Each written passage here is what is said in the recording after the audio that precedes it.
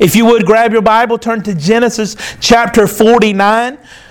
Last week we pretty much finished up chapter 48, speaking of the blessing of Manasseh and Ephraim by Jacob. If you remember, we spoke about how Jacob made a cross with his hands over Ephraim and Manasseh.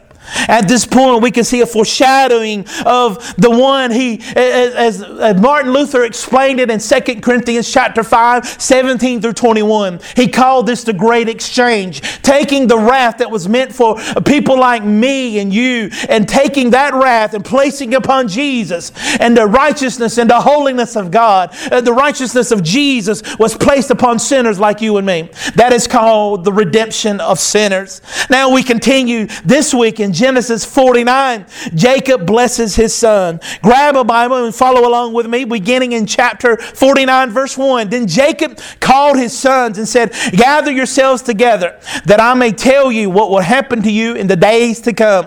At this point, Jacob can feel his strength leaving him. His days are now no longer days, hours and minutes at this point. He's gathering his children to tell them prophecy, what so saith the Lord at this point. And it's good for him that he on his deathbed speaks over his children. Some of them will not like what they will hear, and some of them will be blessed by what they hear. But this all reflects to the point that it is appointed for man once to die and then the judgment. Even though you may not receive a blessing from your Father on this earth, one day you will stand before God in heaven and get your just deserts. Based on how you lived and how you lived your life before God, He will stand there and judge you according to the law. And if He judges you according to the law, it will cause shivers to run up and down your back. Then, and it should now. But grace, wonderful grace, like it says in Lamentations. His grace is new every morning. Thank you, God, that you don't judge me according to the law, but only judging me according to what Jesus has done on my behalf. Amen, somebody. Yes. All right, y'all got to amen better than that if I'm going to preach here. Come on. Now we see here he gathers together his children, Jacob. And it's good for Jacob to do this because some of his sons need to hear a word that will carry them through life. Nothing like a voice of a father over a son that will cause them to either be broken or it will cause them to be walking in power. Jacob will speak over his children. Jacob, at 137 years old at this point, he says, "Assemble and listen." In verse number 2, "Assemble and listen, O sons of Jacob. Listen to Israel, your father." Jacob in this verse uses his earthly name, Jacob. Listen to Israel, your father. I bore you with DNA. I passed on my genes to you. But also I will pass on a spiritual heritage to you by calling myself Israel. Children are more likely to go to church if the father leads them. There's a lot of men who should have been here tonight who can lead their tribe and their clan or their family to church. It's more likely that a child will go to church, that the wife will go to church if the man, the head of the household, leads them to the cross. Ladies, if you are single tonight, don't get so wrapped up in a man and he leads you to the bedroom. Only get wrapped up in a man if he leads you to the altar. Amen.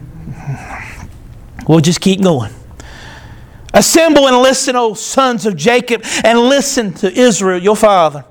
Verse number 3, and now he lays it down about Reuben. Reuben, you are my firstborn, my might and my first fruits of my strength, preeminent in dignity and preeminent in power. He describes Reuben at this point as his humanity on display, his pride. He's proud of Reuben. Reuben, you're just like me, Jacob. You're preeminent in power and dignity. Everything that I have will be yours. In biblical times, the eldest, the ones who opens the womb, will receive a double portion. They will carry on the family name. They will be the one who receives the heritage. However, in verse 4, his own father describes Reuben, unstable as water. You shall not have preeminence because you went up to your father's bed and you defiled it, and he went up to my couch. If you remember, at least 40 years ago before this moment, before he speaks over Reuben, Reuben sinned grievously against his own father as he slept with his own concubine. He defiled his father, shaming him. All through the last few chapters, we don't hear much about it, but we know what happens. And now Reuben, for the last 40 years, has bore that shame. It was a family secret, basically. Not everybody knew it, but everybody knew it. You know what I mean? But at this point, Reuben now must bear the consequences of his sin. He is described as unstable as water. Water only takes the shape of the container that it's thrown in. Water is actually wasted when it's poured out on the ground. At this point, he is unstable and he's wasted. Wasted potential is what Jacob calls him. Unstable, and you shall not have preeminence. It's certainly true of Reuben at this point, as later on, in about 430 years from this point, the tribe of Reuben, they'll basically fade away. They will not even go over to the side of Jordan to lay claim to any land. They'll actually become less prominent as Judah will take his place as the leading tribe of the children of Israel. Unstable because of what he did. Coming from Reuben, there will actually be people who rise up in his clan against Moses at one point. They're known for people who are rebels, people who lose potential, people who are rebellious people. I probably could relate to Reuben's clan more than any of the others. If it were not for grace, let's be honest. Amen. Ain't it as easy to sit back and say, look at that family, look at the whole family. From the father down into the grandchildren and the babies. And just look at, they're all messed up. Easily could have been you if it were not for grace. Amen. Here at Riverside, there's room for Reubens. I should know. You got one in the pulpit. Grace, grace. Amazing grace. Oh, that's so good to me. It's so sweet to me. If you're tired of hearing about grace, there's probably a church down the road that tell you all about the law and the rules and stuff. But here, I like to talk about how He forgives and shows grace and mercy. Amen. But at this point, there is grace and mercy because you see it here in this chapter. If there was no grace for Reuben, there wouldn't have been a blessing. You got to remember back in when Isaac prayed over Jacob and Esau, he didn't give a blessing to Esau at all. He gave it to Jacob. If there was totally casting out, there will be no blessing over Reuben. But he still blesses him. There are 12 blessings that we'll read about in this chapter. He still blessed Reuben even though he don't deserve it. Let that resonate in your soul. You don't deserve grace. No, you don't deserve grace. You don't merit it. Merit means to earn, to purchase, to buy. Once you earn grace, it's no longer grace, it's a wage. You earned it. If you can earn it, you deserve it. Tonight, you didn't earn grace. You don't deserve it. Boy, ain't that good. Ain't that good? That's just good to me. That Reuben still gets his father to bless him. You might read this and say, well, it don't sound much like a blessing. No, this is a moment where he has to deal with his sin. Maybe speaking over him that this would cause Reuben to live a holy life the rest of his days. In verse 5, Simeon and Levi are brothers. Weapons of violence are their swords. Simeon and Levi were the two who went up to Shechem and actually goes through the whole city, leveling the city. They did it because they were doing it with a righteous anger. How many times do we use God as a reason to hurt someone, to say they deserve it, and use God's name to do it? Whether you use the Bible as a machete to cut somebody up theologically or using the Bible and its laws to harm someone, even if they deserve it or not. Here, Levi and Simeon certainly do that. Levi and Simeon, the Israelite nation will cause and see Simeon and Levi to fade as they go over the Jordan, going into the Canaan land 430 years from now. In fact, Simeon would not have a lot He will not even have a piece of land to call his own. And Levi certainly will not either. But we see grace here in these two tribes. One will be rebellious, and Levi will actually become the deacons of the church of the tabernacle of God. They would serve there in the tabernacle, serving God. The Levites would serve God, and God would claim them. But Simeon, he let Simeon fade away. There we see grace once again. Grace once again in Levi. Levi not deserving anything, and God gives an inheritance to Levi. No, they don't own any property, but they found a place among the children of Israel, while Simeon simply fades away. It's certainly true of us. We would fade away. We would become like dust and ashes if it were not for His grace. If He does not build the house, we build it in vain. If God does not set the cornerstone, what do we set it on? And it will truly fall. Here, Simeon and Levi are brothers. Weapons of violence are their swords. Their tendency was violence and anger. Verse 6, let my soul come not into your counsel. Oh, my glory, be not joined to their company. For in their anger they killed men, and in their willingness they hamstrung oxen. Cursed be their anger, for it is fierce, and their wrath, for it is cruel. It will divide them in Jacob and scatter them in Israel. Certainly, Simeon and Levi were scattered. Their families were scattered within the nation. But still, there's a blessing for them. In the first three, we see almost like a grim speaking over the first few sons, Reuben, Simeon, and Levi. However, Judah, as we have done a character study on him basically back a couple of chapters ago, this Judah who dealt shadily with Tamar, who actually was one who wanted to sell Joseph into slavery. It was his idea. Now, Judah is being spoke over by Jacob in verse 8. Judah, your brothers shall praise you, and your hand shall be on the neck of your enemies. Your father's sons shall bow down before you. Judah is a lion's cub. From the prey, my son, you have gone up. As we unpack verse 8, Judah, your brothers shall praise you. The very name of Judah means praise. His name means to praise. Judah will actually lead the tribes of Israel into battle. They will be the first. And God ordained in the book of Deuteronomy how they were to line up. That God is so tedious on how we worship. He actually tells the tribes of Israel where to line up when they go out into battle. And the leading tribe to lead them into battle was Judah. Judah was to lead the battle. This is to tell you, Christian, whatever battle you're getting ready to walk into it with praise.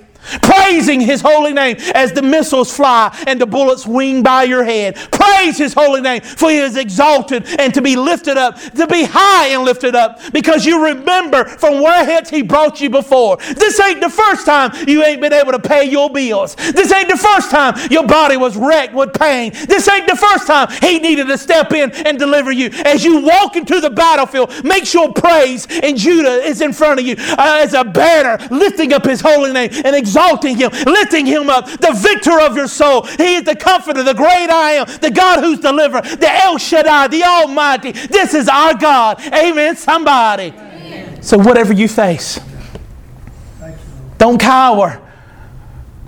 Don't cry. And if you must cry, let it be tears of joy, because He will deliver. Let Judah lead the way. Judah, get in front. Judah, step out in front and praise His holy name. Exalt His name. Sing praises of His name. Sing unto the Lord a new song. Psalms 98, like we're going to do this Sunday. Sing, praise His holy name. Talk about His great accomplishments, what He's done in the past. Pull out your resume file of God and what He has already done, and how He has accomplished His good works and deeds through you, for His glory. See, some of y'all need a fake file. Let's be honest, a fake file. You need to go home and get you a blank notebook and write down what God has done for you just this year. If you can go back to last year, write it down. The year before, that pivotal moment when you thought it was over and the darkness was caving in on you and you were done. Write about how He delivered you. Amen. That way, when the darkness comes knocking at your door, And when anxiety climbs up on your bed in the middle of the night, start taking his bony fingers and wrapping around your windpipe, choking you out, scaring you, go back to the fire and pull and read about how He accomplishes good works in His will, keeping you and holding you, for He is faithful. If you're drowning today, well, good, He can walk on water. If you're in the pit, that's all right. He climbed in the pit with you. If you're in the valley, His rod and His staff, they comfort. That's my God. Pull the faith file. Go back and look at what He's done. Go ahead and remind yourself. This is funny how we get spiritual amnesia. We forget from what hits He has brought us through and what He's going to take us to. We believe that He's like an old scooter that runs out of gas halfway. It ain't like that. He's God. He's got endurance. He does not grow weary or tired. He does not need hearing aids. He don't need bifocals. He don't have a walker and a seeing eye dog. Our God is still on the throne. He's still mighty and He still reigns. Amen. So you see how I'm letting Judah go in front of me. If you're getting ready to be pushed to the back and they're getting ready to give you chemo, praise Him all the way down the hall. If you're sitting in the machine and they're changing your kidneys and cleaning your blood with the dialysis, give Him praise. If you're on the brink of annihilation because of depression, praise Him in the darkness. If you're standing in the hall because every door is shut, praise Him in the hallway. For He is God and He reigns forevermore. Amen. Boy, we're going to have some church up in here. Glory to His name. Praise Him in the middle of the battle. Let Him lead you in. Glory to His holy name. Amen. All right, let's keep going if we can. Judah, your brothers will praise you. Notice the brothers praise the one who praises God. They look at Judah and say, man, that's one who's going to praise God. If anybody's going to praise God, it's going to be Judah. From where hence God has brought Judah.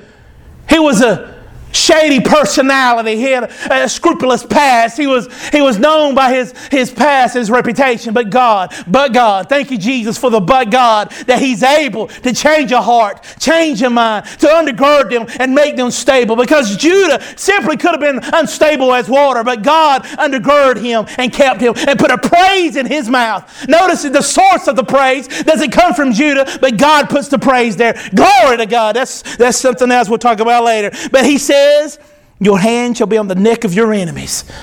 That those that come against Judah, as they lead those children of Israel into battle, they take their enemies by the neck. Anytime a lion attacks a prey, he goes for the jugular. He goes for the neck. If you want to attack your enemies, I'm not talking about physical here. Don't go to work tomorrow and just start choking your enemy. I'm telling you, if you want to go for the jugular, you go with praise.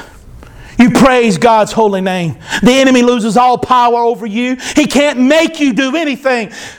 An example. Everybody knows in my house, my wife is a big scaredy cat. Huge scaredy cat. I'll stand behind a door and she'll come around. I go, boo! And she'll go, ah! And she'll run in place, stand in place in terror. How many deer do you see as they see a headlight or hear a horn? They'll freeze in terror.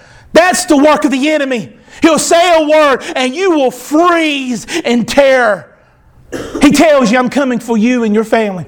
I'm coming for your health. I'm going to tear your house down. I'm going to take everything that you hold dear, and we freeze in terror.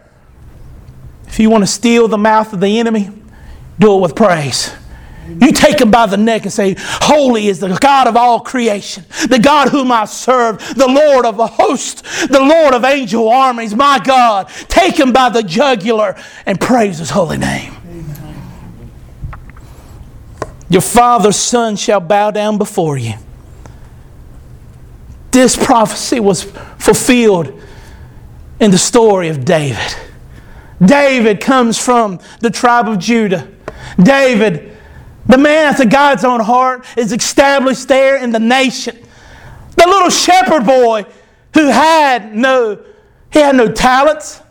He had no merit of his own, and God drew him from obscurity and placed him on the throne, and his own tribesmen bowed before him. Oh, but Jacob is not done here, and I do hope you see it as he contends even more about Judah. The bloodline of Judah will continue. As he mentions in verse number 9, Judah is a lion club.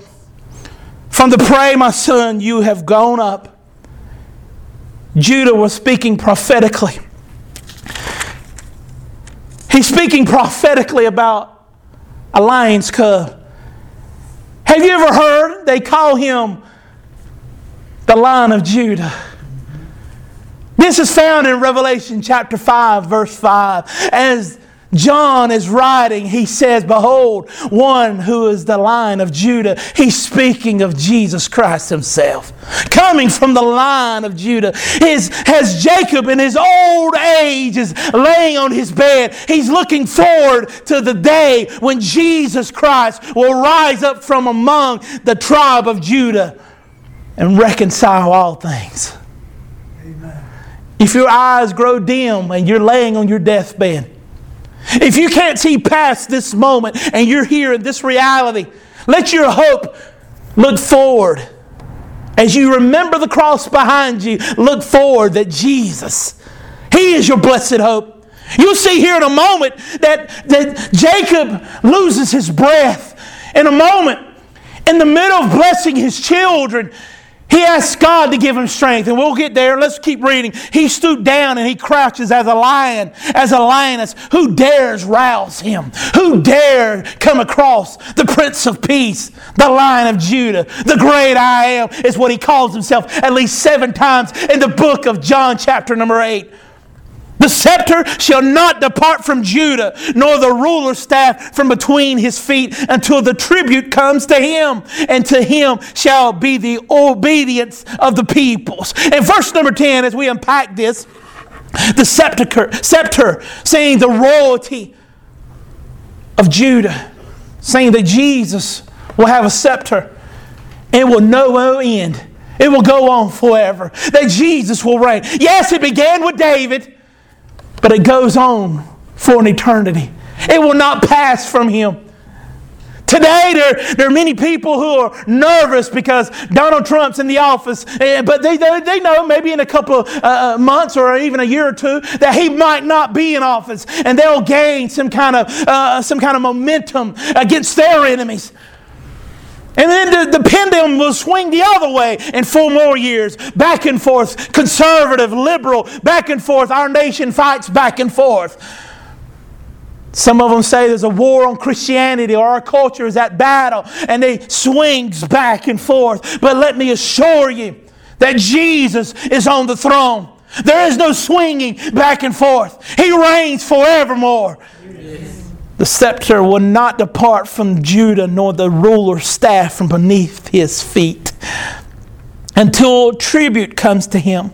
Now, in verse number 10, if you're looking at King James, the tribute also can be transcribed in the ESV. It will say Shiloh. You might see it in your footnotes. Until Shiloh comes, until tribute comes to him. Shiloh is a nickname for Jesus. Shiloh being a dwelling place for Jesus. So what Judah is describing is there going to be a person. Shiloh is a person, and his name is Jesus. Amen.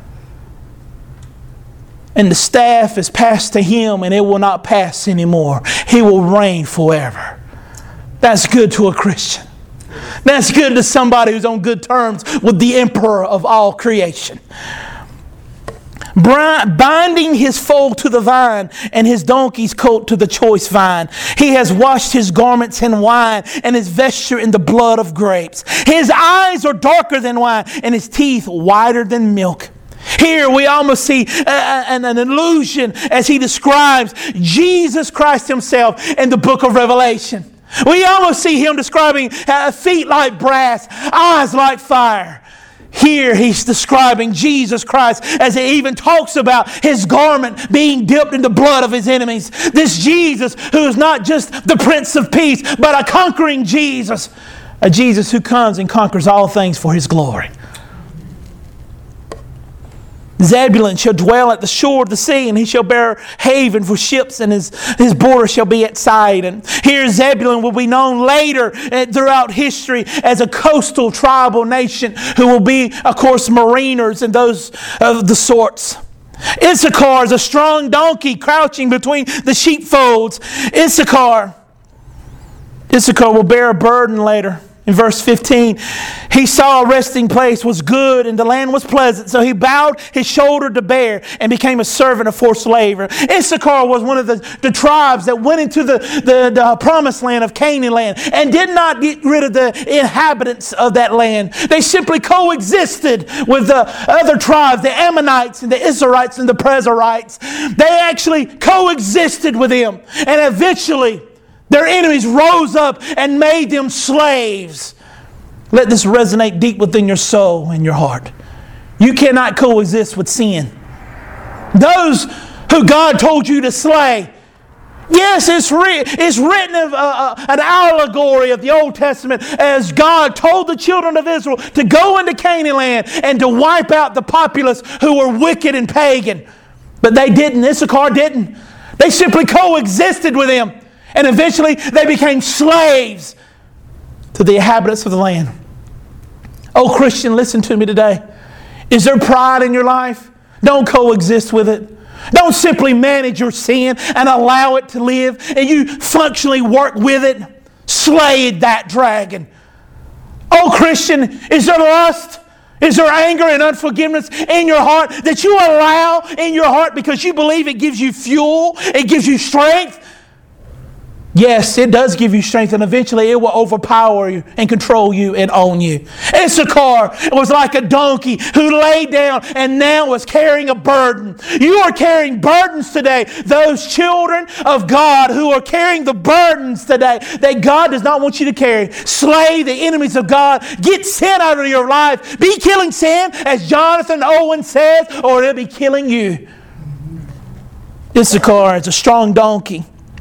But we see here, he bends his shoulder to bear the burdens and he becomes a servant. Verse 16, Dan shall judge his people as one of the tribes of Israel. Dan will be the judging tribe, as we see that Samson will come out of this tribe and many others like Barak. They will come from this tribe. Dan will be a serpent in the way, a viper in the path that bites the horse's heels so that the rider falls backwards. Certainly the story of Judges, of Samson, was a thorn in the sides of the Philistines. In fact, he pulled the house down with all the Philistine princes inside. Dan. And now we see that Jacob catches his breath as this is his deathbed prophecies. In the middle of all that, he loses his strength. In verse 18, he says, I wait for your salvation, O Lord. He cries for strength in the final moments of his life as he's speaking to his 12 children. Jacob doesn't dig down deep. He doesn't find his girth in himself. Surely you know the story of the Tar Heels. Whether you're a Duke fan or Carolina fan, it don't really matter. But the Tar Heels, they get their name from Chapel Hill whenever the northern units would come down and fight into Confederates. They were noticing how the Carolinians there on Chapel Hill would stand firm and fight with their heels planted as if they had tar on their heels. They would not run or retreat. They fought tooth and nail. Where did they get that kind of courage? Where do you get the strength to carry on? Even if your body fades and your mind fades and your strength is gone, you'll find faith and hope and strength and your salvation. Here, Jacob says, my hope and salvation. I'll wait for you, O Lord. Then he continues in verse 19, raiders shall raid Gad, but he shall raid at their heels. Gad is another name for raider in the Hebrew. That's why he's doing a wordplay on Gad. That Gad was to be a furious tribe that fights. They're a troop that wants to battle. And he says there will be ones that fight and they'll be raided and there'll be a fierce battling tribe. Asher shall be rich and shall yield many delicacies. He's saying that Asher's tribe will be known for delicacies. While corn is plentiful, that the delicacies of those things that are found in princes' palaces are rare. He's saying that Asher will have a hand on those. Naphtali will be a doe let loose that bears beautiful fawns. Coming from Naphtali will be those that are beautiful in the eyes of the Lord. And now he begins in verse 22. Joseph is a fruitful bough by a spring. His branches run over the wall. Joseph being the redeeming factor in his family, that his fruit will hang low, that those who are small can pluck from the tree and eat. Thank you, God, for always making a way when there seems to be no way. And we see it here in Joseph, that his branches hang low. His branches are low enough that it shades his family there in Egypt. In verse 23, Jacob continues to explain, the archers bitterly attacked him, shot at him, and harassed him severely. Yet his bow remained unmoved. His arms were made agile by the hands of the Almighty One of Jacob. From there is the shepherd, the stone of Israel. As much as he boasts on his son Joseph, he says he was made strong by the mighty one of Israel. Even though Joseph is in Egypt, he could have waited. He could have simply assimilated to the culture and faded into oblivion. But God was with him and made him strong. His enemies attacked him. I'm sure Joseph had within the Egyptian court those who were bitter and angry and jealous of him. But God kept him stern and strong. If you have people in your life who are aiming at your heart, who wants to tear you down and hurt you and harm you, I'll put it like my favorite theologian, my wife, said. She asked me, Kevin, how do you sleep at night knowing people don't like you? And I said, with the fan on. It don't matter. When God is on the throne, it don't matter. He keeps me. He holds me. He holds me in perfect peace if my mind is kept on Him. Amen, somebody. Amen. He says, yet his bows remained unmoved. His arms were made agile by the hands of the mighty one of Jacob. Bear with me. We're almost done. We're going to get to this chapter. By the God of your Father who will help you. By the Almighty who will bless you. With blessings of heaven above. Blessings of the deep that crouches beneath. Blessings of the breast of the womb. Blessings of your Father Almighty beyond the blessings of my parents. Up to the bounties of the everlasting hills, may they be on the head of Joseph and on the brow of him who set apart from his brothers. Here we see the analogy of Jesus. Joseph was the redeeming factor of his family. And you heard me say it earlier, we're a family. And we're not drawn together here because of my charisma or our denomination. We don't come to this church because it's the closest one to our house. We don't just come here for the sake of coming here and rubbing elbows with other people like a country club. We're drawn together as a family because of one thing, and His name is Jesus. Amen. You see the analogy here that we are beyond the blessings of our parents, the blessings of our Father, the bounties of everlasting hills. Much like Joseph was the head of this family now. Just like the head of this church is not the preacher. It's not the deacons and the deacon board, the ladies' auxiliary, the men's meeting. It's not the Sunday school or the Sunday school teachers. It's not our conference or the state conference. The head of this church is Jesus Christ. Amen. And then he finishes with verse 27. Benjamin is a ravenous wolf. In the morning devouring the prey, and in the evening dividing the spoil. Benjamin in verse 27 is described as a wolf. Benjamin later, he certainly will be a ravenous wolf as he devours those. This is a tribe of left-handed slingshotters later on. They'll rise up and it will be known in this family that you're just left-handed. They call them southpaws in certain parts of the world. That these are left-handed warriors. It was unheard of in this time, in biblical times, to be left-handed, as dominantly right hand is the one of power and strength. But now we see the warriors of Benjamin will be left-handed slingshotters, and they will be very accurate with their slingshots. In fact, later there will be a part where one of the Benjaminites will actually go to a king, and he will have a sword slit up his wrist, and he will jast it into the belly of an evil oppressor, setting those people free, because God always provides a redeemer. And it just so happens our Redeemer is not Donald Trump, Ted Cruz. It's not our local sheriff, and it's not your preacher. His name is Jesus. Amen. At this point, and we'll finish up in verse 28, all these are the 12 tribes of Israel. And this is their father said to them as he blessed them, blessed each one the blessing suitable to him. And then he commanded them and said to him, I am to be gathered with my people, bury me with my fathers in the cave that is in the field of Ephron the Hittite. At this point, Jacob makes sure his children know to not assimilate into the land of Egypt. That there's a homeland of Canaan. And he makes them swear that they will bury him there. That they will take his body and lay it there. Because they'll forget. So soon when Jacob closes his eyes, they must make preparation and go and bury him where he asked. Church, let us not forget this is not our home. That we're only passing through. Yes, this body may fall into dust here. But my God is so good as He reaps my soul, He'll come back and reap my body. Oh, that's so good to me that He won't even just leave my body here. That He will rise me up in incorruption. And He will put my spirit and my body back together. And I will be like Christ, united forever with a new body in heaven.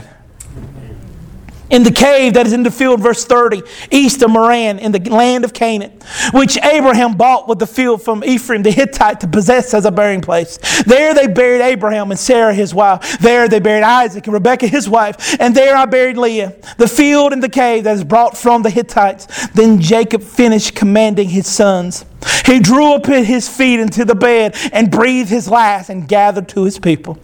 In verse 33, if you're blessed enough to have a deathbed where you just lay there and you're able to say goodbye to people. If God is kind enough to let you do that, then you need to live for that moment. However, not everybody here is going to have a deathbed moment.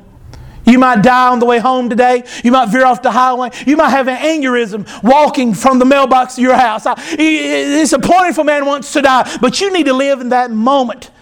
In light of that moment, when you draw your final breath, whether you get to say goodbye to your family and friends and loved ones and even your enemies, it don't matter. Live for that moment when your final breath is taken from you and you're in the presence of God. Jacob lived for this moment.